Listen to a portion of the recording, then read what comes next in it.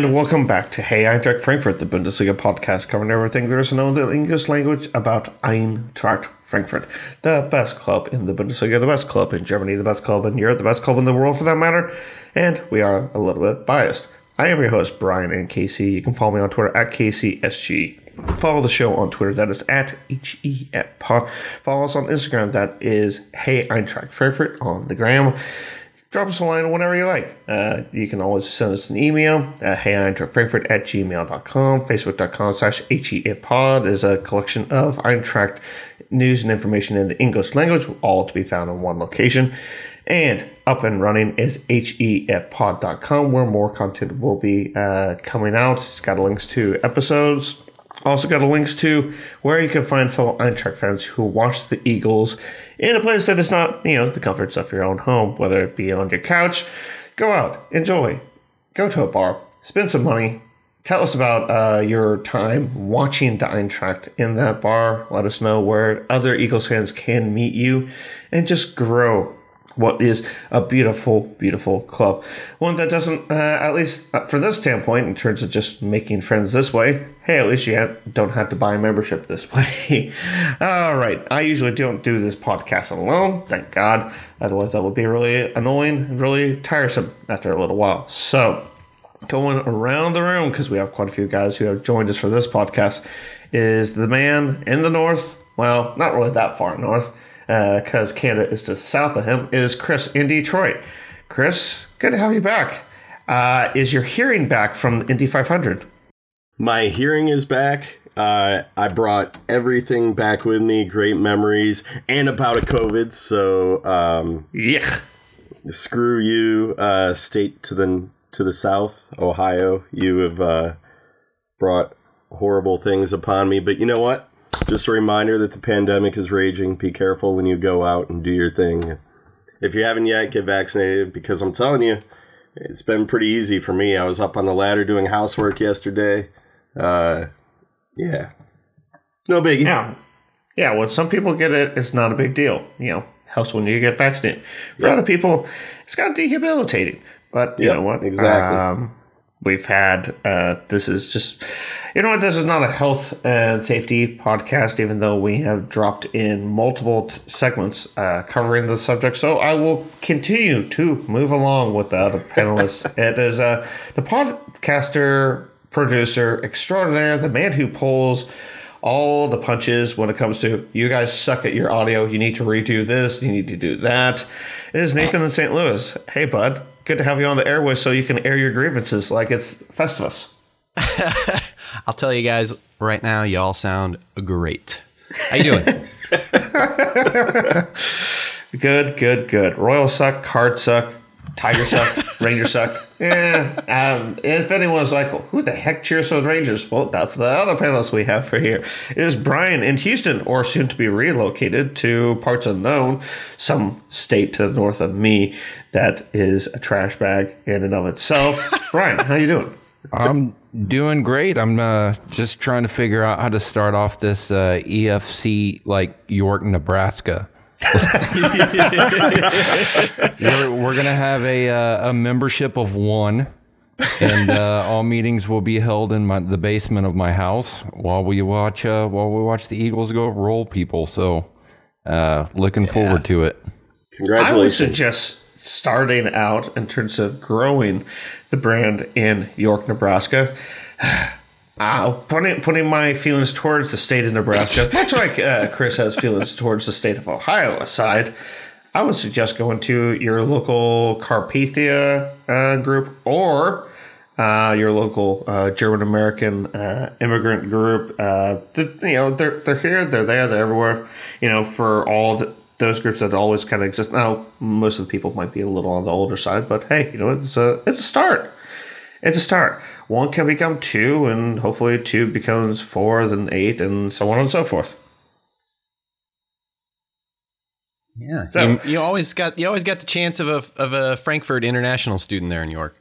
That's true. That is true. Well, there we go. All right, so enough talking about chit chat, this, that, and the other. this is the time to review what was 21-22's season for the Eintracht on both sides of the coin. The highs, the lows. The kicks and the dicks. I mean, everything. There's been more than a few of those in all capacities. I mean, from the Frauen Bundesliga season, you had numerous matches for the Eintracht Frauen that were great things to cheerlead about. Then they had some yikes moments.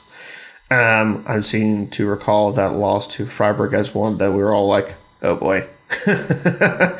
But yeah, we're going to cover everything that there was Eintracht for the entire season of 21-22 and have a little glimpse at 22-23. There's a lot that's going to be going on, including participation in the big kid competition of Europe, the European Champions League, before it goes through yet another flipping update, which makes no sense. Oh, it makes sense to the kids at the big table. It doesn't take care of the kids at the big table from the small leagues. But I am going to reserve that sort of comment for when Roman and Nathan can just kind of jar back and forth. That was good. That will be two epic rants that I will be unable to control, and I'll just kick back and just be like, all right, it is what it is. Just kick back and relax. So, shall we start off with the part that was the... actually, let's start off with the very beginning, because where does every Eintracht season begin?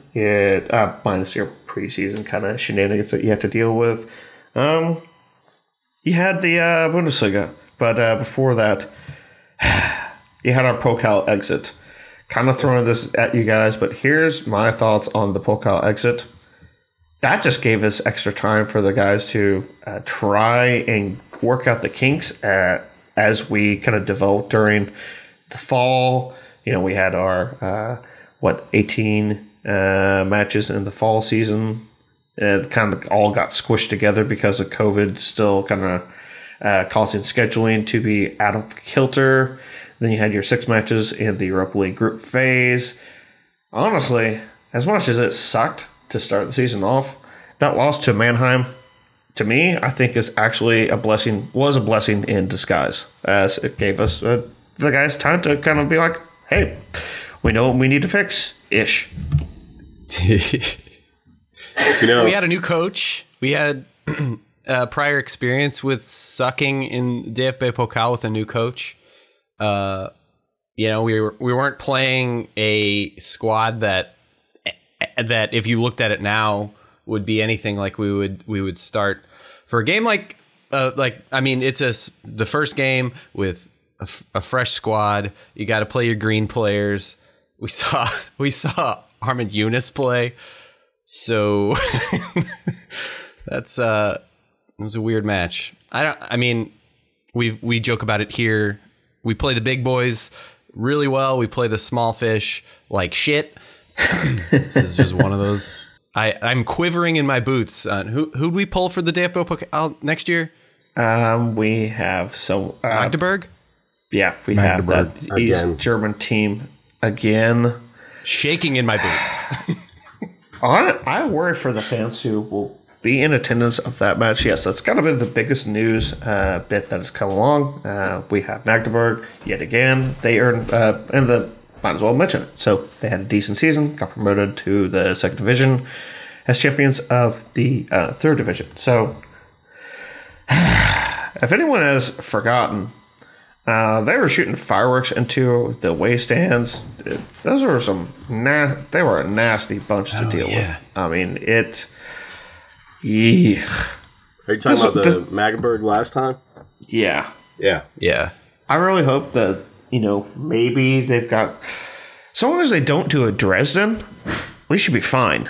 But, if anyone doesn't know what I'm talking about, I'm talking about the second leg of the Dresden-Kaiserslautern match and the promotion playoff between the 2nd division and 3rd division, where it looked like they practically tried to burn down their stadium. So long as pyrotechnics are kept to a minimum, everything should be fine.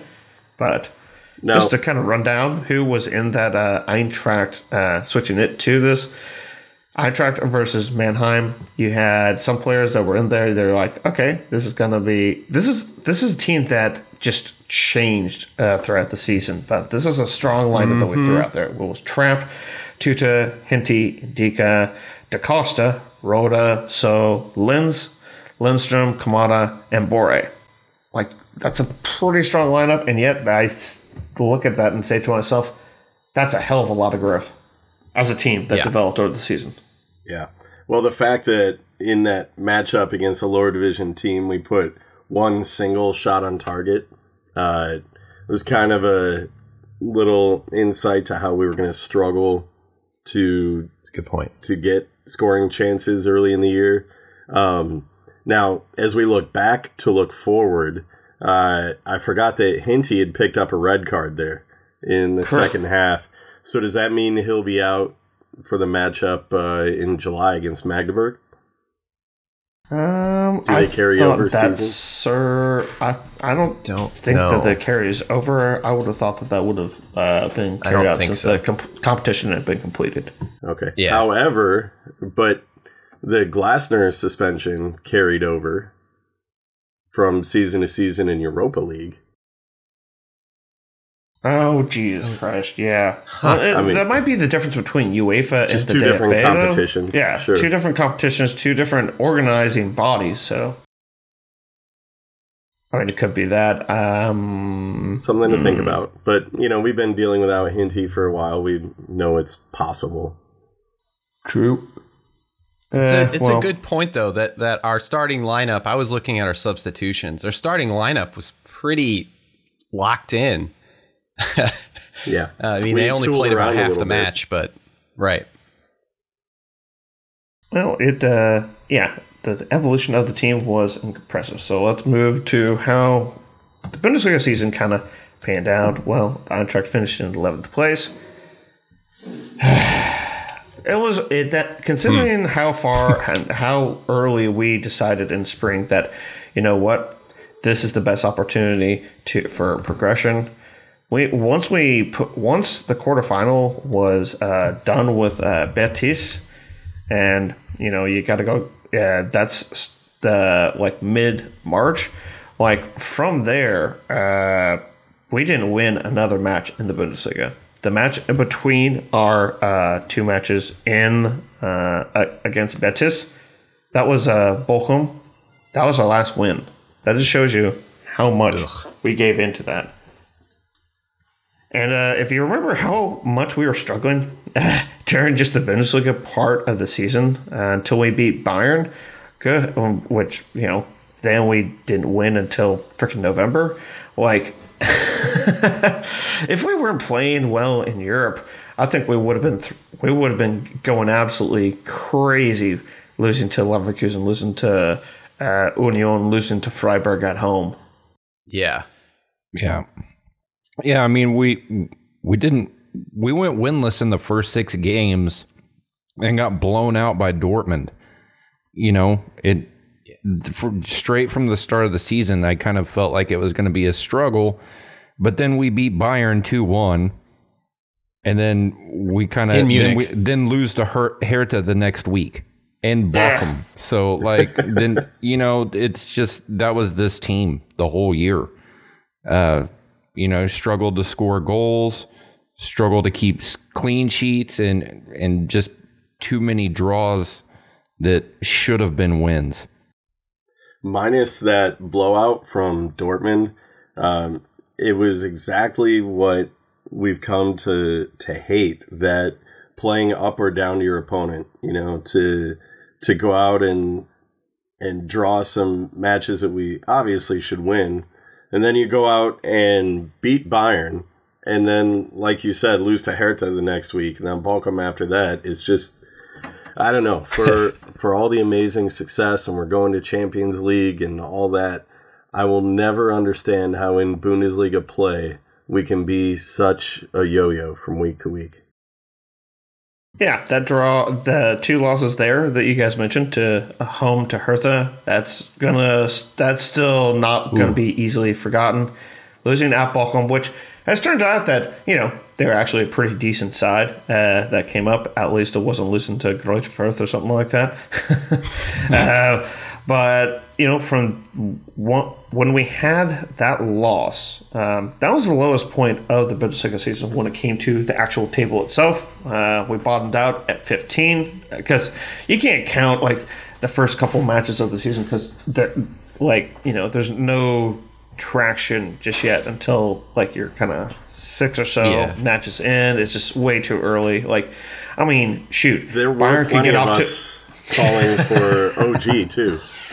Yeah, there was a bit of that. I mean, I think we had a quorum. And if you want to talk about Yo-Yo, like the whole reason I feel like Glasner is still here is because of Europa. Like even against Olympiacos, that first leg, was it the first leg? Yeah, I think so. The 3-1. Yeah, the 3-1 against. Between those two losses, if we hadn't had a little bit of success, I'm not sure what would have happened. So the Bayern might have helped. I mean, we're not one to, fire somebody after 4 matches like some other, bigger clubs might do in a reactionary way.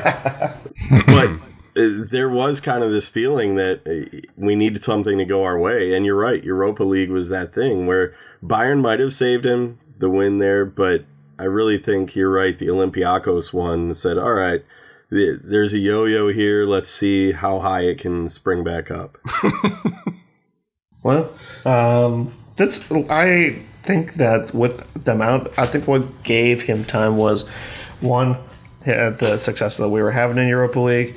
We actually, the sheer fact that we actually went through the entire campaign, group stage.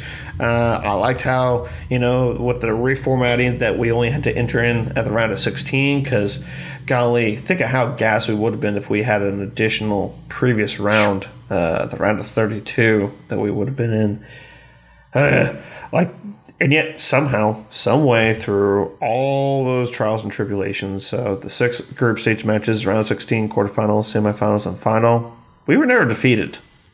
It kind of blows your mind that a Bundesliga squad who isn't one of the, at least with previous, heavy-hitting success in Europe, all of our success has all come of late because it's been we've been devoid of recent success for so long. Like the 90s was the last time that we saw any sustained progress within Europe. And you know what? It really, it's kind of amazing how the club has just kind of developed. And yet we came from a group that we were looking at and thinking to ourselves Christ, there's multiple teams that are going to take points off of us.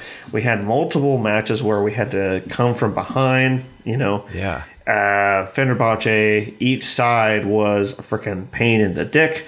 Antwerp, that last-ditch goal by Paciencia to kind of seal things off right after Antwerp had just taken the lead.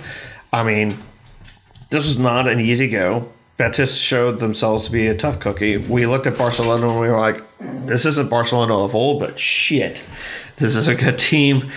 And West Ham, they were no slouches. They're a team that is finishing in, the top third of the Premier League, which, as much as we love to poo that league, that's a lot of heavy-hitting teams that they were having success with. And you had this one team that also had a never-say-die attitude who we faced off in the final. It was a wonderful campaign in the Europa League that, would not have happened if we didn't, just deal with the Bundesliga as we did, which was true. Once November kicked on, we take away the Hoffenheim result.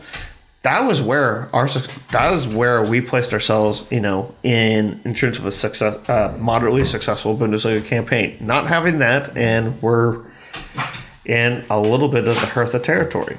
Now, everything's glossed over via European adventures, but all right, how do we make next season not be like this season? We're going to have harder matches in the group phase for the Champions League than we did for the Europa League. And we're also going to have to still balance that same Bundesliga season. And we're not going to have a Greuther Fürth that's going to be around just waiting around to just get the shit kicked out of them. like the teams that went up are Bremen and Schalke, and you know that those guys will be so desperate to get back after rebounding after 1 year in the second division. I am looking forward to seeing what happens in the Bundesliga next season. But how do we improve from one season to the next? Well, I don't know how to like strategize this, but we've got to. This year we were not very good at home. Like we lost 6 games, in Frankfurt, which is very uncharacteristic for us. And we couldn't score goals, and we were giving up, 2-3 goals a game at home. And we've got to figure out how to, protect our home field better. Yeah, even when we got fans back, it didn't really get the mojo back in the Waldstadion. You would have thought that would have been the kicker. Yeah, because last year, even without fans there for most of the season, we killed it. I think we were undefeated or damn close to it. So I don't know where it was. There's always, for me, a letdown. I don't know statistics off the top of my head, but we play an emotional European game, either home or on the road. And like clockwork, we have a letdown the following league day. So that's something that I'm sure Glasner's team will take a look at, how to keep things more even keel. And also now we have the experience of it. Most of our core is going to be back, we think. But we have experience winning a championship off of this roller coaster of emotions. And maybe that's something we'll learn to keep in check as we have experiences with even higher level of play now. Yeah. I would add that our goals going into last season are functionally different than this year. We want, I mean, at the beginning of the season last year, they wouldn't have said that we aren't going to, place very high in the Bundesliga, but like our goal this year is to maintain on all fronts. Like and it's not like we're going to win the Champions League. They're setting reasonable goals for that ceiling to break through, I think. And the focus is on the Bundesliga. Like it has to be. That's the thing about last year, is that without Europa, I mean, we don't really know where we would have placed. Of course, this is, rose tinted glasses, but like I think we would have placed higher if we would have got knocked out of Europa a little early, at some point in the spring. If we had been knocked out versus Betis, which was the closest that we ever, if Henty doesn't put in that goal, then we're in PKs, and PKs are always a toss-up. Oh, technically that was an own goal, excuse me. But if we didn't go out against Betis, looking at what was left of the Bundesliga season, there were plenty of matches that you then would be like, you know what? Okay, the Leipzig match, that would have kind of been the one guaranteed throwaway. But I'm then looking at Greuther Fürth and thinking to myself, this is one of the biggest matches that I was just like, oh my God, I can't believe we did what we did. A 0-0 at home against Greuther Fürth, just sandwiched in there whilst we were in the middle of we were literally to play Barcelona, and literally just a couple days later, and you're just like, oh my God, did we really lay that egg? I look at that as possible 2 points that would have additionally been earned. Perhaps we don't lose to Freiburg. We just get a draw, maybe a win against Hoffenheim. Leverkusen, I don't know. But another 2 points against Gladbach. Those 7 points probably would have been what we could have hoped to have earned if we just had the one campaign to focus on. And then you're really talking about just being outside. You're suddenly say all those points just kind of move where they do. And that still puts us only in 8th. So then, the differences between success and failure, there was only 4 points difference between us in 11th and Mainz, who finished in 8th place, along with Hoffenheim, who recently fired the coach. So, just a little bit more success if we hadn't been playing. look, I mean, I kind of think back to when we got bowed out by Basel, and then we went into the Corona pause, and we came back, and we had some more success by just having to deal with the one. Well, I mean, technically we were on the Pokal, but that was against Bayern, and you knew that we can throw the dice at it, but playing in Munich is kind of not playing with. You're just betting against the world at that point. So something we can all improve on. So I'll go around the table. What was your highlight of the Bundesliga season before we go into recruitment? Nathan, I'll let you have first crack at this.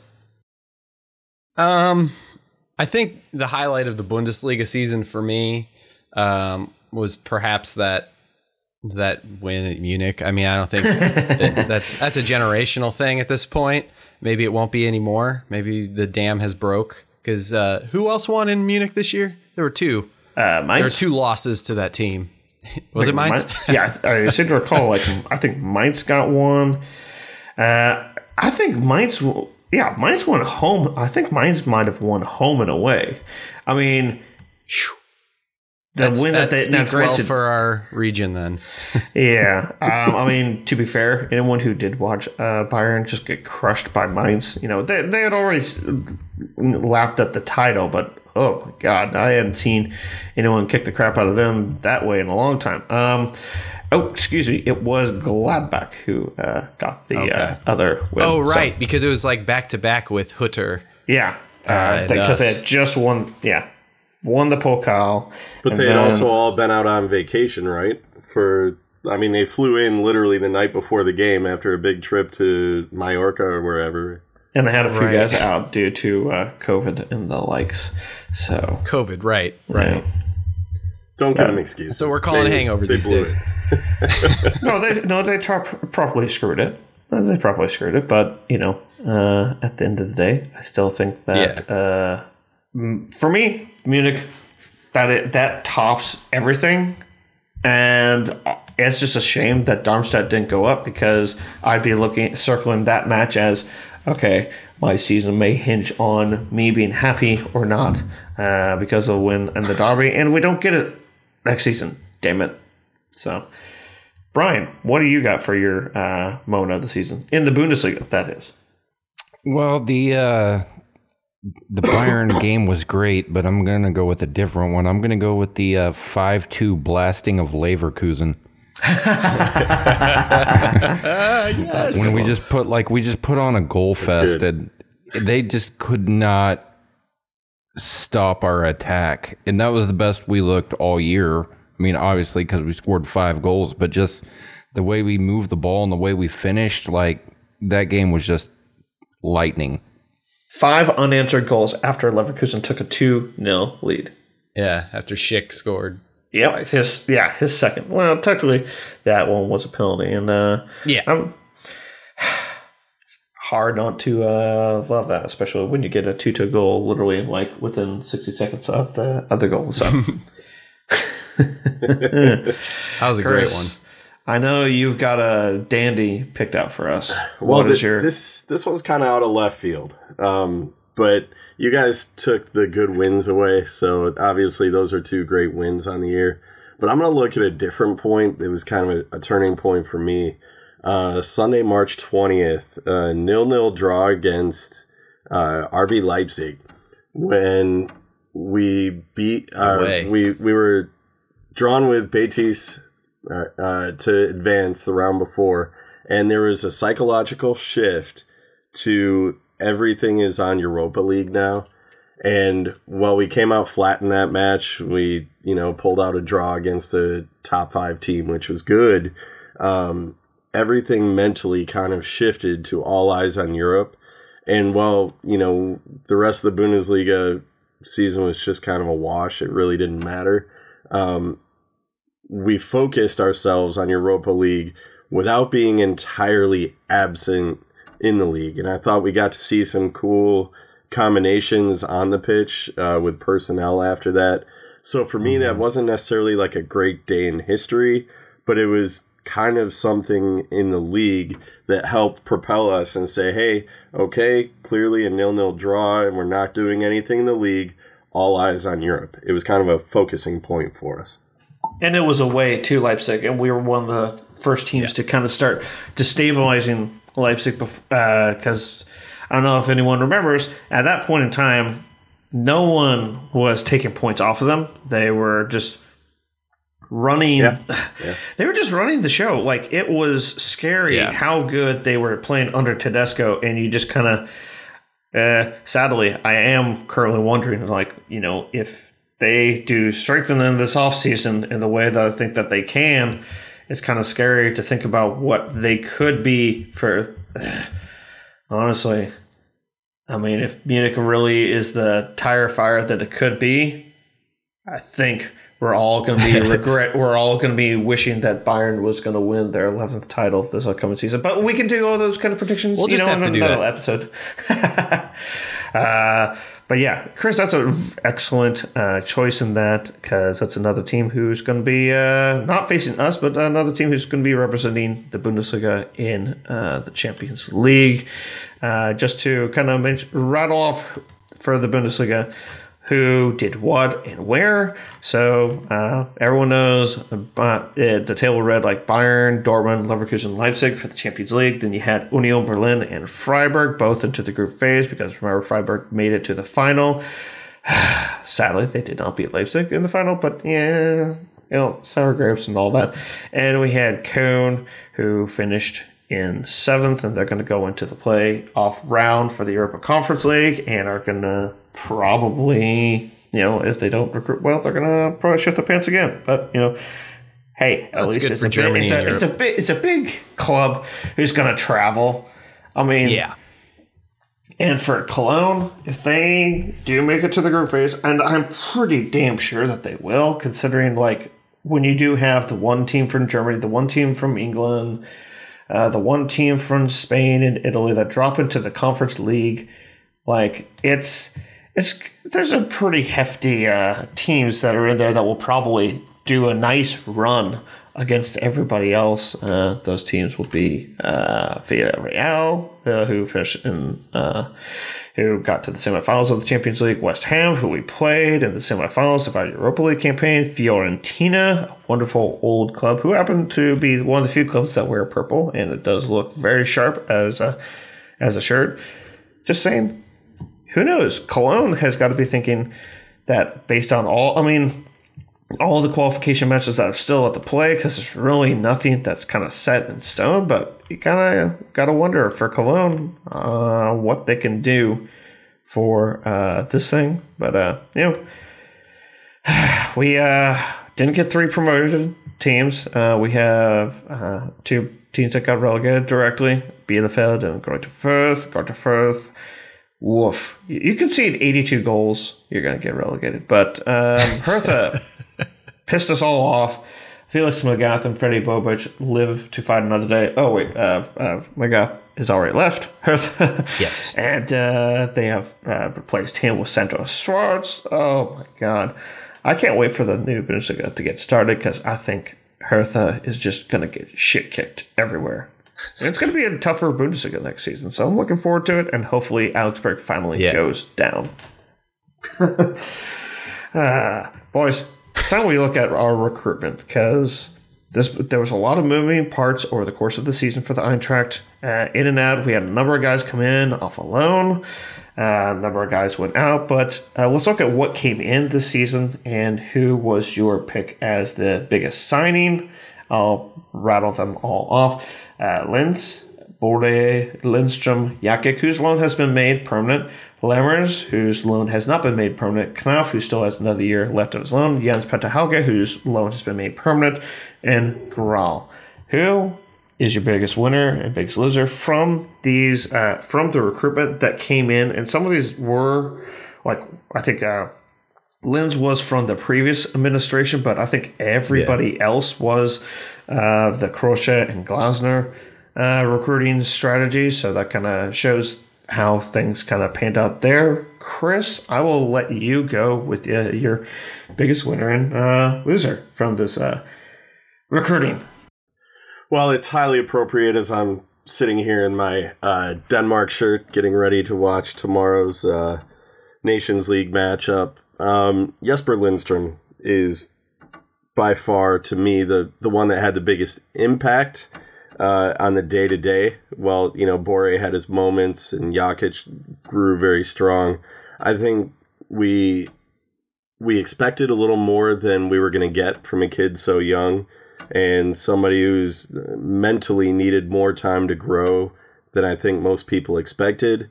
I think Lindstrom was very valuable to an offense that frankly struggled at times, and so did he. But what did we expect with a 21-year-old kid? And next season, I think he's just going to explode. I think he's going to be off the charts. There you go. And no biasness considering the amount of Danish None at all. that you do watch. Not at all. Nathan, who has been your biggest winner and loser from the recruiting that has gone on? Yeah, going into the season last fall, I think I was highest on Boré, and counterpointed by Chris's talk about Lindstrom. I do think Lindstrom Rookie of the Year, but when I saw that, no offense to Lindstrom, no offense to Chris, I was like, he was the Rookie of the Year. I know it's a voting contest from the fans, but so we're the best fans. We get the most votes. I agree with you, though. He wasn't exactly setting the world on fire with Rookie of the Year stuff. Yeah. No, but I do think he will be stronger, and it's great to have someone as creative in that role as he is. But I will say, I am still super hyped on Boré. He didn't have the year that perhaps he wanted to have, and I think the beginning of the year we were all probably 3/4 of the year we were pretty let down by his play. But I think he is slowly growing into he's just gonna be a massive, if not goal scorer, assist setting up. I cannot wait to see him and RKM kind of blossom together. All right. Interesting. Well, Brian, what do you got for your winner and loser for the? I've gotten this kind of niggling feeling where this is going, but Brian, you go ahead. I'm actually going to go with a guy who wasn't even made permanent, and that's I think the guy that came in and made the biggest difference on the team was Knauf. Yeah, who kind of balanced things out on the right side for the first time since we got Kostic. And just the way he attacks down the right side made a huge difference for us, especially in Europa League, and the way, he played in Europa League. I think without him, I don't think we get where we get. Yeah, that goal that goal of his in the Europa League, that was bloody hell, that was something really fucking special. And there's your expletive tank right there. And and you know what? We still have a chance to get him. It's just gonna be a little harder to get him signed. But his goal, I think that was against Barcelona at home. That was something special. And think of it, he scored so fucking early against West Ham. There were some fans, I'm sure, that were still making their way to their seats, and they suddenly turn around to wait, we scored? Oh wait, no, that's a quiet stadium, the quiet side of the stadium, and it was Knauf who just freaking headed that bad boy in, and yeah, credit to you for throwing in Knauf, and here's hoping that we can find some way to sign him permanently, because I think that he would be a huge get for us. But we also got to realize that it is Dortmund that we have on loan from, so it could be hard to pry him away. But hey, you know what? Champions League money rattling around our coffers, and depending on how well we do in this upcoming Bundesliga season and our European run as that, because we may have gotten a bag full of money for just making the group phase. You never know what kind of group that you can get and where you can play. So, hey, maybe Knauf can be one. Brian, I was also going to add that Christopher Lentz could have been on that list. it's just unfortunate he couldn't stay healthy. True. Because we saw moments of him doing things that really helped to advance that side of the field, and the fact that he could not remain healthy was really frustrating because you saw such moments of brilliance. True. I have been the biggest proponent of Linz, and it's kind of weird. He's the only one from the previous administration that signed that was already incoming, and yet you would have thought that, he'd be given a trial, see how you do, and if you fail, then you're absolutely forgotten, and then the guy's just like, oh my god, what did I do? Did I just, kill my career? No, he actually stood out, and to me, as you mentioned, health was a huge issue with him, but when he was healthy and fit and playing, he was an incredible asset to this team, and you know what? Maybe Bobic did have a good eye for having this guy already be set up to be brought in for the next season because, you know what? Good signing. And that could definitely have been one that went wrong. I'll go with Jakic as my kind of biggest win of the all season. When we brought him in to the team, we had already struggled early on with defense. We lost in the Pokal. His signing, to me, just kind of shored up the midfield. We suddenly had someone who was able to really... I mean, he was a pretty much deadline day, brought in on August 30th. Pretty much deadline day signing. Wasn't his signing due to Roda's injury? I think it may have been. And we had already played 4 matches, lost to Dortmund, lost in the Pokal, 0-0 with Augsburg. And 1-1 draw with Bielefeld. And at that point, we were just like, oh, Christ, this is not panning out so well. Brought him in on loan, have made that signing permanent.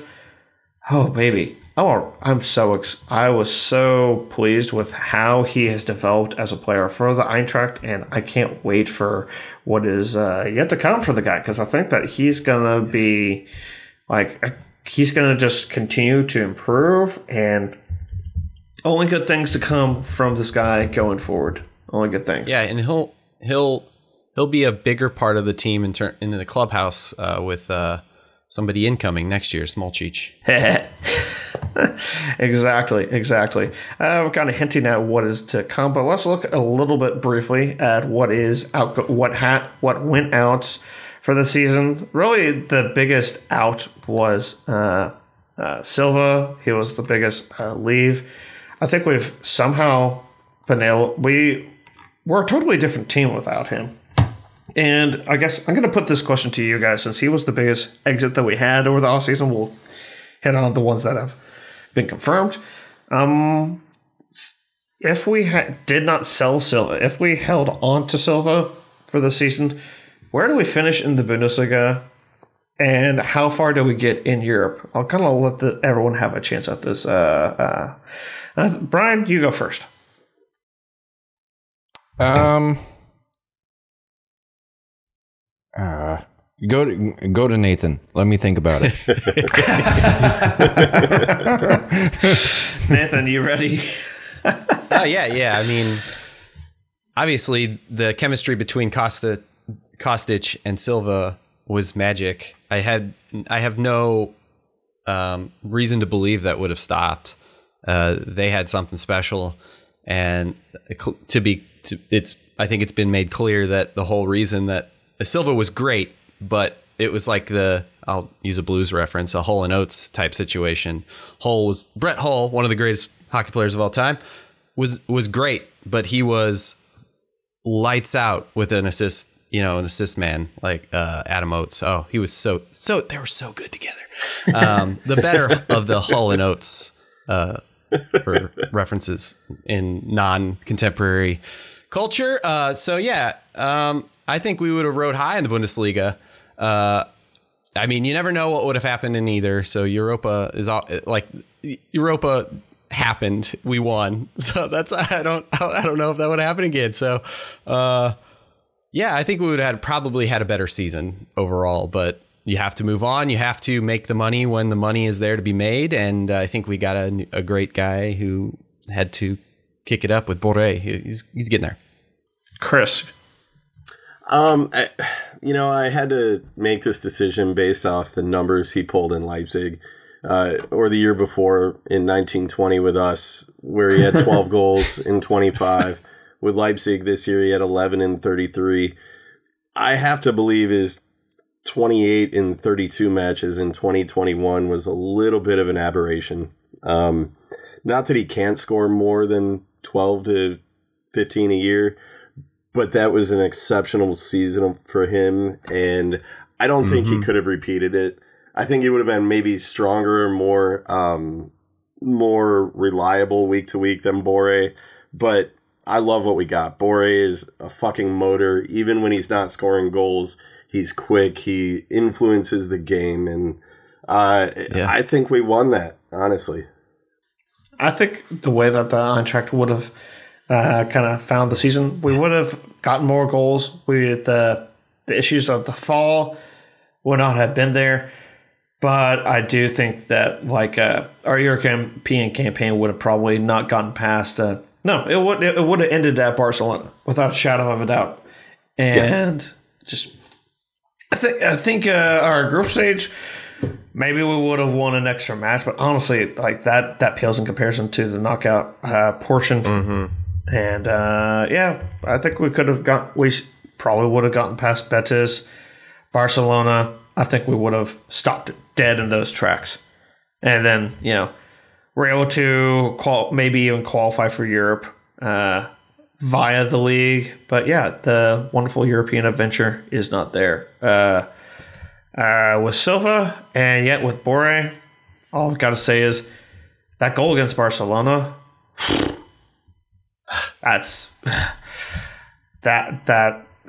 without that just rocket, that puts Barcelona so much on the back foot that we're just able to then start playing with them, kind of like a big kid beating up on a small kid, just toying with their food. So, Brian, have you had a chance to have a think?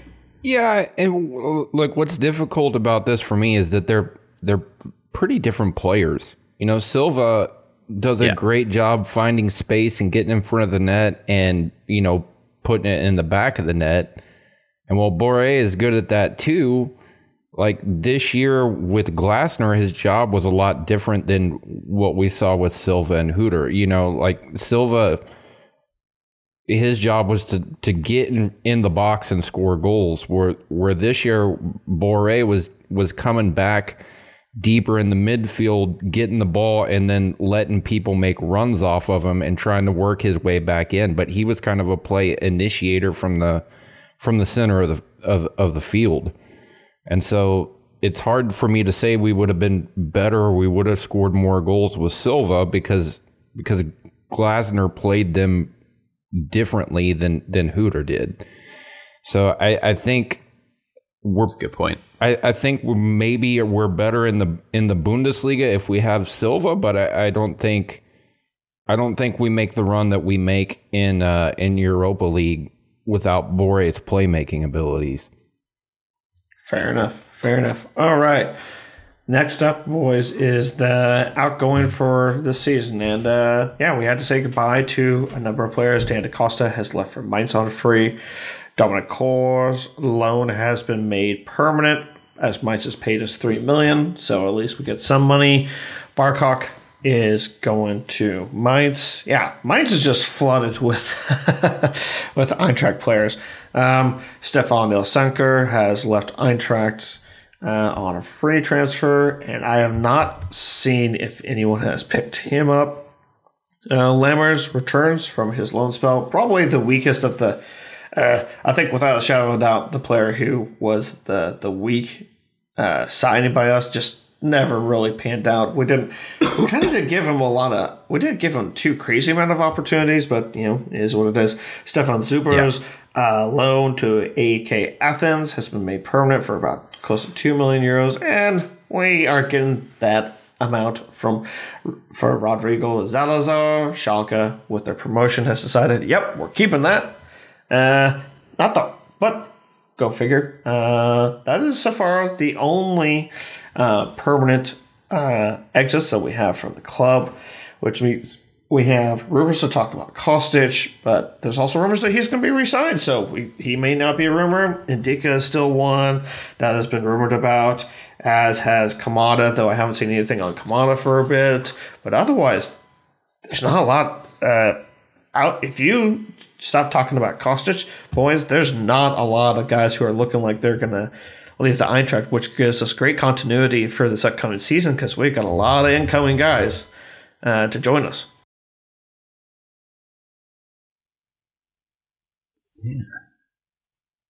Yeah, and we we needed some depth. You know, if one thing this season showed us is that we really need some depth at some key positions, especially like striker. We need to get another midfielder, you know, to help take some of the pressure off of So and Rhoda and Jakic, and then we got to get somebody who can somewhat replace our wing players just to give them some breaks. You know, we had 6-7 guys play over 3,000 minutes this year.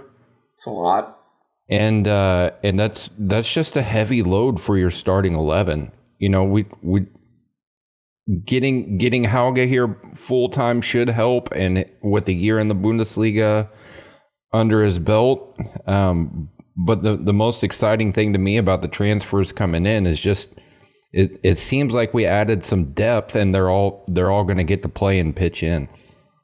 Yeah. I'll say the one thing that I think is going to keep Kostic in Frankfurt, at least for now. He's got a World Cup date coming up in November, and I think there's a handful of players like him who have apprehension about a move at this point, moving to a new city, acclimating. Are you going to get the playing time right away? Are you going to sit on the bench, which is not what you want to see when you're trying to solidify your position? I assume he's in Serbia's starting 11 for the World Cup, but you know, if he goes and sits on the bench, that's not going to help his form either. So I think there is, for some of these guys, one eye looking another direction when they make these decisions. Yeah, because they're about to play Slovenia in the UEFA Nations League. Christy kind of mentioned that earlier. And, he's the guy out on the left. Now, is he as focally important? No. But, he's a very important asset that they have out there. And it's one that I don't think that they can, he is in a position to succeed with Serbia, but you know what? With these national teams, especially with Serbia, who does have a slew of talent, if his signing just if he gets signed and then, you know, a couple matches played, but then just nothing, I mean, a coach will look at that and be like, you know what? You're a bench guy. You go from being a starter in a World Cup to a bench guy. That matters. And it's been a minute since Serbia was playing in a senior, a championship competition, which just kind of blows my mind that they've screwed up so many qualifications. I mean, for these tournaments, and that he's going to so desperately want to be a part of this squad like he was in 2018, but he wants to kick on from there and make some memories with a team that he's grown up with. And I expect him to... I would prefer him to stay, obviously, but I actually think that there's a lot leaning us towards keeping him, but it does mean that his exit will... unless he signs a new contract, that his exit is coming. It's just going to come in 12 months. Yeah. Yeah, I don't... I think it's 50-50 at this point. If Juventus wants to cough up a lot more money, it's the league he wants to go to. Serie A is where guys from Serbia, Croatia, and the likes, they want to just cross the Adriatic Sea. That's all that is the destination they all want to go to. Kind of like for whatever reason, Colombians want to go to America. It's what they see on TV there between Albania, Serbia, Croatia. They all watch Serie A nonstop. That's their primary top 5 league. I mean, it's a good spot. I think Juventus is the only suitor right now. So if they're out, then Now that Inter is out, yes. yeah. Inter is kind of, for whatever reasons, someone who follows the Serie A can explain this to me. Like, Inter, Champions League, they've been siphoning off money like going crazy. And every single time I ever saw Costas being linked, I'm like, are you going to buy a 29-year-old guy? Like, I mean, I'm trying to internally just kind of weasel Kostic out of being talked into going to Italy. But, I mean, I know he's been linked to Roma, but, I mean, you got a wacko who's running that ship who wants to spend money just wheeling and dealing. And I think the thing that helps us out the most is the fact that Kostic is so close to 30 that any club who buys him knows that, you know, when you're buying this guy, there is no resale value. There is no moving him on, because once he hits 30, people just absolutely change their temperament on a player, and it doesn't matter where on the pitch they play unless they're in goal. So, yeah, not really many rumors of guys going out, but let's look at what is coming in. So, Kolo Mane, this kid's supposed to be absolutely great. Had a pretty good year in France. Ali Duo, we were talking about needing winger help because, you know, Costa is out. They need to have some rest sometime. We got a guy who, while playing with HSV, definitely played on both sides. And so looks like we're finally addressing that sort of depth here. Jerome, I'm not even going to try and say his last name. We got some defensive reinforcements coming, guys. Finally. I mean, what of the player, and also, yeah, you guys mentioned Smolich coming in from Rijeka for just €2.5 million. Golly, we really liked recruiting out of that Croatian big boys. I'm looking at this team and it's beefed up, and I'm really liking how we look for this upcoming season. A lot. Yeah, I think Brian said it best. Like, we're setting ourselves up for depth, where these guys get to come in and it's not necessarily everything's on their shoulders. They get to earn their chops. There's a lot of competition in a lot of spots, and that's going to be good just for everyone. So yeah, I'm still skeptical on a few of these guys, especially hearing how injury prone like Onguene is or Buta. That's what I've read. Yeah, and then Ali Du is kind of green. He didn't get a lot of playing time after he signed with us. I don't know if that was a performance thing or just being mad at him, but yeah, I'm excited for next year. Probably the latter. Yeah. Right. But yeah, I'm kind of most excited just to see how our defense can get, I don't know, some more rotation in there and not have to rely on a hot hand as much as, I don't know. I feel like we need a lot more depth for those guys to eke out two or three leagues throughout the course of the year.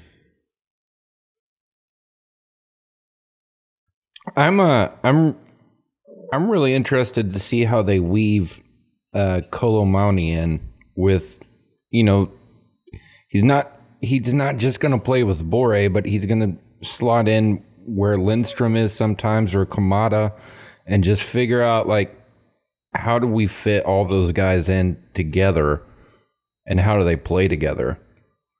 So what's amazing too about this offseason is we didn't really spend that much money. Like, the guys coming in were mostly on free transfers, and the Smolcic guy was like €3 million. Dropping the bucket. So, you know, Hauge, I think I saw Hauge was the biggest transfer in the history of Eintracht Frankfurt, the biggest fee we've ever paid.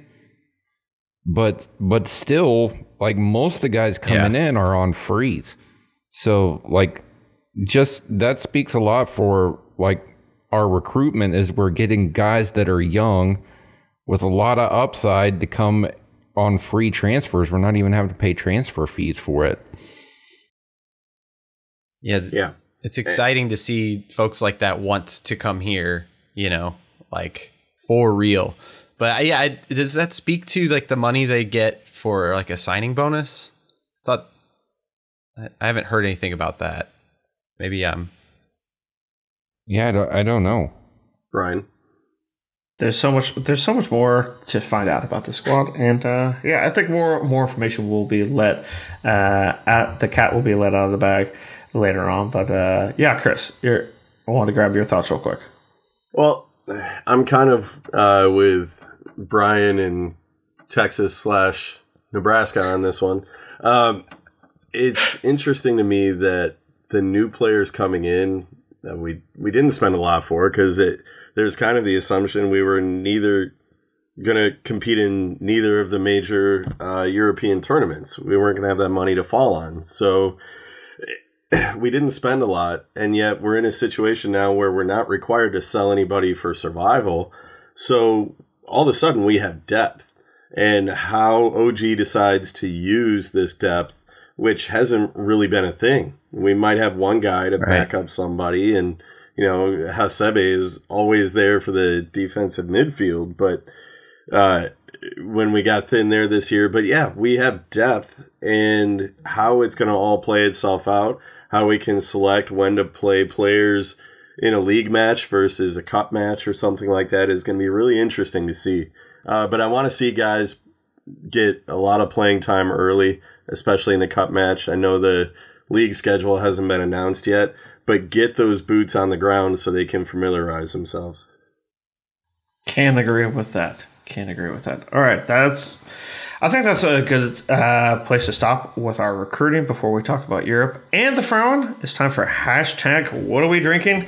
Probably the latest we've ever done this segment in our podcast history. Nathan will have to go back to the books on that one. But Brewmeister, what do you got for us? What have you been drinking? What are you drinking? What are you brewing? Well, not brewing anything quite yet. I think I need to take a mental health day at work and do that just for the love of it. No, I mean, yesterday I had a nice margarita after Allison and I ran a half, so that was pretty nice.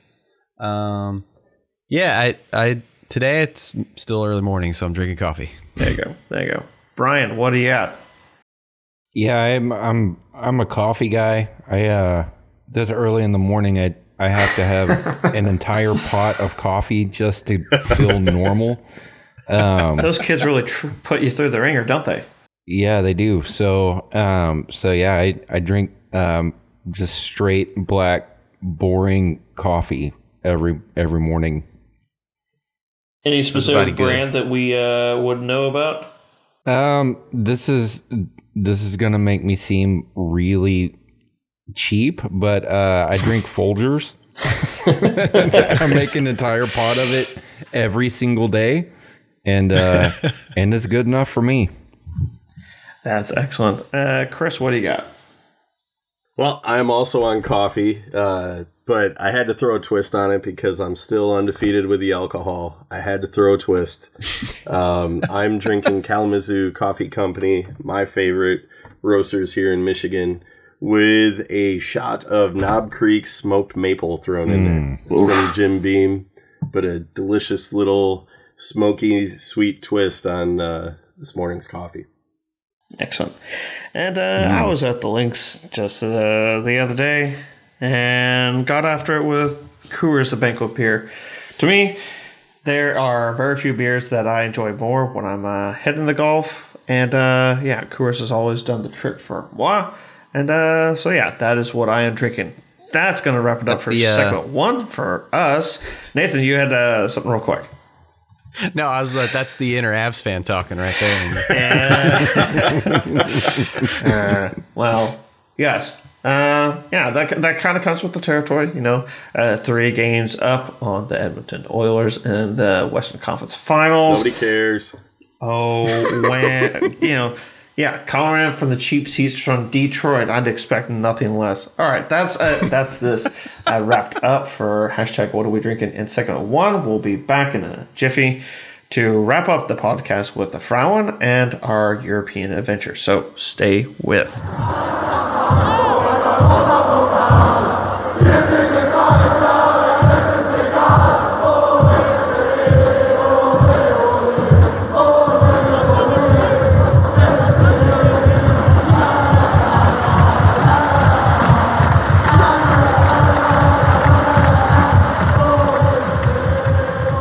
And we're back. Segment 2. And it's time to talk about the Frauen. We've kind of been, all about the men, talking about their, what happened in the Bundesliga, signings, this, that, and the other. But yeah, the Frauen. Sometimes I wonder if that's Chris's favorite team that wears the Eintracht crest. They finished in 3rd place. We were able to top Potsdam with a little bit of help from Munich on the final match day. And yeah, we're into the qualification for the Champions League's first round. There is 2 rounds of qualification for that. The finals being hosted in Eindhoven. But this team has come together. We all thought in the before the season began that after making it to the Pokal final that this team would be ready for the next step up. And here we are, guys. The Frauen did us good, and yet it was a team that wasn't just, the preseason. Fragging was like that monster that just kind of kept the entire team humming, but it wasn't just her and her contributions that came to the pitch. You had multiple gals who all were, contributing in. I will say that it does suck that Fromms is leaving the Eintracht, but, it is what it is. You had Martinez, you had Prasnikar, so many contributors to this Frauen team that finished in 3rd and in the Champions League places. I'll let Chris. I'll let you kind of take lead on this one on how the Frauen did, and So it's a little harder because I got to do it. I got to complain about our ability to watch. But if somebody's listening, please get us a feed for every match next year. It is not that hard. Please. The local high school in Seattle, Washington has a stream going out to the entire world. There's no reason you guys can't get us a stream for a first division team to show here in the US. But anyway, the season kind of did that roller coaster thing that we expected. But what we saw was the development of youth. I mean, our oldest player for the entire roster was 29, Sarah Dorsen. So we were young. Contributors, Prasnikar, Martinez, Fragging, all younger people that really grew up really quick for us. And I think you saw that happen as things settled in early in the year, high in the table. Things settled down. We fall down to 4, 5, got to fight our way back up a little bit. But you really saw things come together when we got knocked out of the cup. And it kind of got weird, the way the schedule worked out, playing Wolfsburg and Bayern back-to-back. And there's just a logjam of chaos there. And I really thought that kind of gelled this team together. And they were able to focus on the goal of moving back up the table. Needed a little help at the end, but they got it done. Interestingly, we qualified for Champions League with Laura Fragging, our top goal scorer, taking a step back from last year. And that tells me that where she scored, I think 17 or 18 last year, she only had 12 this year. Still a good run, 12 goals over 22 matches. But that shows me that we got contributions from other places. 22-year-old Laura Prasnikar with 11 goals. Barbara Dunst popped in 6. Shakira Martinez, only 20 years old, puts 5 in with 4 assists. So you're seeing the contributions of young kids that are now going to have an opportunity to put it on the European stage. There's only one European competition for the women. Brian, you predicted it. You said they could finish top 3. You were right. I thought we were a year away. I love being proven wrong. And most importantly, the core, I don't have it in front of me, but I think 16 of our top 18 minute getters are coming back. So obviously Merrill Fromm's being the one out, key. But we got a hotshot goalie coming in, a young one at that, but we'll see. I think now we found our baseline, and anybody who followed FFC before the merger would agree this is the baseline. There is no reason not to be in Champions League. We're one of the most successful clubs in the history of the Champions League. Going forward, silverware. That's it. Domestic, international, silverware. So at the Pokal, eyes on the Pokal and qualification for Champions League again. You think that's accomplishable? 100%. The majority of our offense and our defense is a little bit more older, but still certainly young enough to be a future for us. But like I said, we don't have any age. It's different in the women's game, where the men have their physical peak and their downhill starts around 32 with a lot of guys. With the women, that can start around 27, 28. But we don't have anybody who's pushing that higher echelon of, end of career or, make the move to NWSL kind of thing. Like, that's not happening with this group. This core is going to be together for 4 or 5 more years. So there's no reason that we can't expect a piece of silverware next year, maybe talking a double in a couple years. I'm not joking. I know we're talking a team wearing the Eagles crest, but that is the standard for this club before the merger, when they were FFC. And now with the SGE brand, there's no reason to change that expectation. Exactly. And if you look at the roster, there's a lot of... So this summer, got the Women's European Championship delayed 1 year due to COVID. And there's a lot of players for Eintracht who are going to be able for those of us here to be able to watch it. So I'm really excited for what is next to come. Anything from the rest of you guys before we move on to Europa League, our Europa League memory before we say goodbye? I got one more complaint. Oh, go ahead. No, go ahead. I was just gonna say this about the Frauen team is they ended the year on a very non-Eintracht like performance because they were picking up wins down the stretch, and as much as we love the men's team and we all like laugh about the Moody Diva, or we talk about the Moody Diva all the time, the ladies like finished off the season like you're supposed to.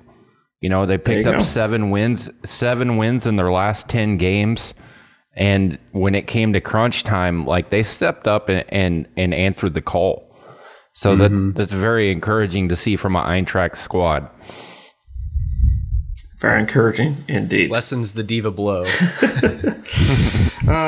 Yes. But speaking of the Diva flew in Europe, had a great time in Europe, and we ended up lifting our second piece of major European silverware. So we'll be playing in the Super Cup in just 2.5 months' time against Real Madrid. Ooh. So that will be fun. But for me, to kind of put the last bit, the cherry on top of this wonderful episode, it's which we've already mentioned so much of the European run so far. I want to get everyone's before we say goodbye, everyone's European moment. For me, it was the late ditch last 121st minute own goal against Real Betis in a match that I was openly thinking, Christ almighty, we conceded in the 90th minute. The team just looks gassed. The team just looks demoralized from conceding. They're like, oh my God, we were so close, and that we got to pick ourselves up off the mat. And we got a little bit of luck. That's all we needed. And we went through Barcelona, West Ham, and defeated Rangers in the final, despite people not being able to get any water at the final. But yeah, we're not kind of going into that. But that's my European adventure moment.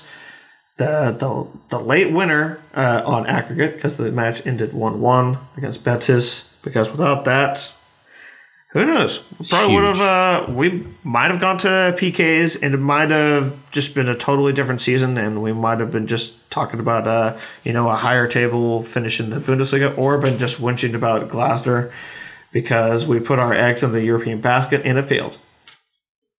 Speaking of moments where Brian was talking about where the men aren't typically showing up, that was a moment that felt like I talk about that Hinteregger goal in Hertha last January or 2021 when we started to actually put something together last year, and that felt like that moment. That for me that late 120-minute goal, oh my gosh, I was like, oh, we can do this. Excellent. For me, it was that Barcelona matchup at Camp Nou where we overtook the entire city. It felt, I know we still had several matches to go after that. It just felt like that was us saying, hello, we're here, we're ready for the big time. We're going to take over the biggest stadium in Europe. And by the way, Rafael Santos Borré is going to score one of the more iconic goals in the history of our club. The view from behind with Jokic celebrating before it even hits the net is one of my favorite moments. Not just of this season, of my almost 30 years following this club. I absolutely love that moment. For me, there's only one European moment that tops all of them, and that's Trapp's save in the 117th minute against Rangers in the final. They had us dead to rights, and Trapp just comes flying out of nowhere with a kick save. Yeah. And it put just an exclamation point on the end of the season. Without that one, there's no penalty save, because that was that to me, when I saw the guy make the run, I thought it was a surefire goal, and Trapp did Trapp things to keep us in that game and to send it to penalty kicks. Exactly. We're not a club that does statues, but if we ever do, that's the first one right there to me. Yeah. Personally, that was beautiful. Yeah. And then the stitched forehead of Rhoda. Now, for me, I feel, I don't know, that West Ham, like, I loved Chris's perspective through all this. Is like, I'm just not nervous. But, I don't know how, but that fan presence at the leg 2 versus West Ham, the Nordwest curve, I don't know, that just gave me goosebumps. I love it. I could watch that GIF over and over and over. Boy. I know some folks will think, like, oh, you could talk so much more about the European adventure. There's so much more we have to dissect about that. But no, that thing needs its own, own revisited podcast just to go after, because the celebrations were amazing. And it's going to be, in my opinion, a club-defining moment in the long term. That the kind of money that Champions League is going to bring us is so much, and there's a reason why when we get upset at Wolfsburg and Leverkusen are spending all this money, when they actually do make the Champions League, there's a reason why they have all that money to spend, and this is the kind of stuff that can change a club. We've seen Gladbach do it. Them getting their hands on that sort of money reinvigorated them. Schalke has been at times an amazing club, with their deep runs in Europe.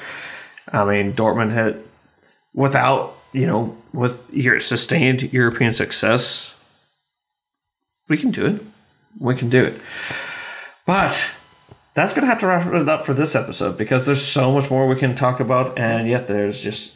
This episode will never end, folks. This episode will never end. So to make it easy on Nathan in terms of the editing process, we'll put the plug on this one. So I'd like to thank everyone for joining the podcast. So Brian in Houston, soon to be the colder confines in Nebraska. Where can we find you on social media? You can find me on Twitter at Brian Gilchrist, or you can find me on my blog, which is onthewingsofdareadler.com. Chris, where can we find you when you're not, hurling shade at my beloved Kansas City Royals from Comerica Park? Or Ohio. I am on all the platforms: Peloton, Instagram, Discord, Twitter, at CintheD313. And Nathan, where can we find you? You can find me most times on Discord, slinging shit about Eintracht news, at NAJKWA, same on Twitter. All right, and you can find me on Twitter, that is at KCSGE. Follow the show on Twitter, that is at HEFPod. Hey, Eintracht Frankfurt on Instagram, Facebook.com/HEFpod. Hey, Eintracht Frankfurt at gmail.com. And of course, HEFpod.com. So, from all of us here, thanks for having a listen to this kind of season wrapping up episode. We'll have a couple fun bits that we'll toss in over the summer as we're kind of enjoying the summer fun. The season will begin before anyone can even imagine because, as mentioned, the Pokal was drawn. The season actually begins. The Pokal round 1 is in bloody July, which is ridiculous. Eintracht has already got one friendly started out for July the 9th against Lask Linz.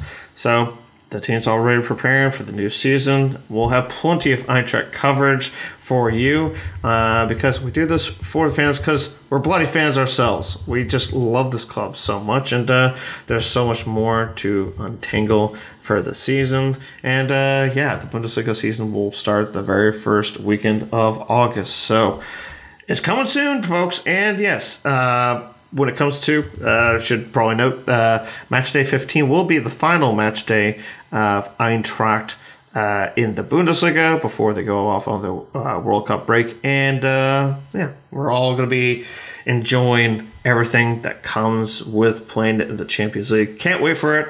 So from all of us here at the podcast, thanks for having a listen and share us with all your friends. And until next time, cheers. And Trap did trap things. Hey, Eintracht Frankfurt, la la la la la la la. Hey, Eintracht Frankfurt, la la la la la la.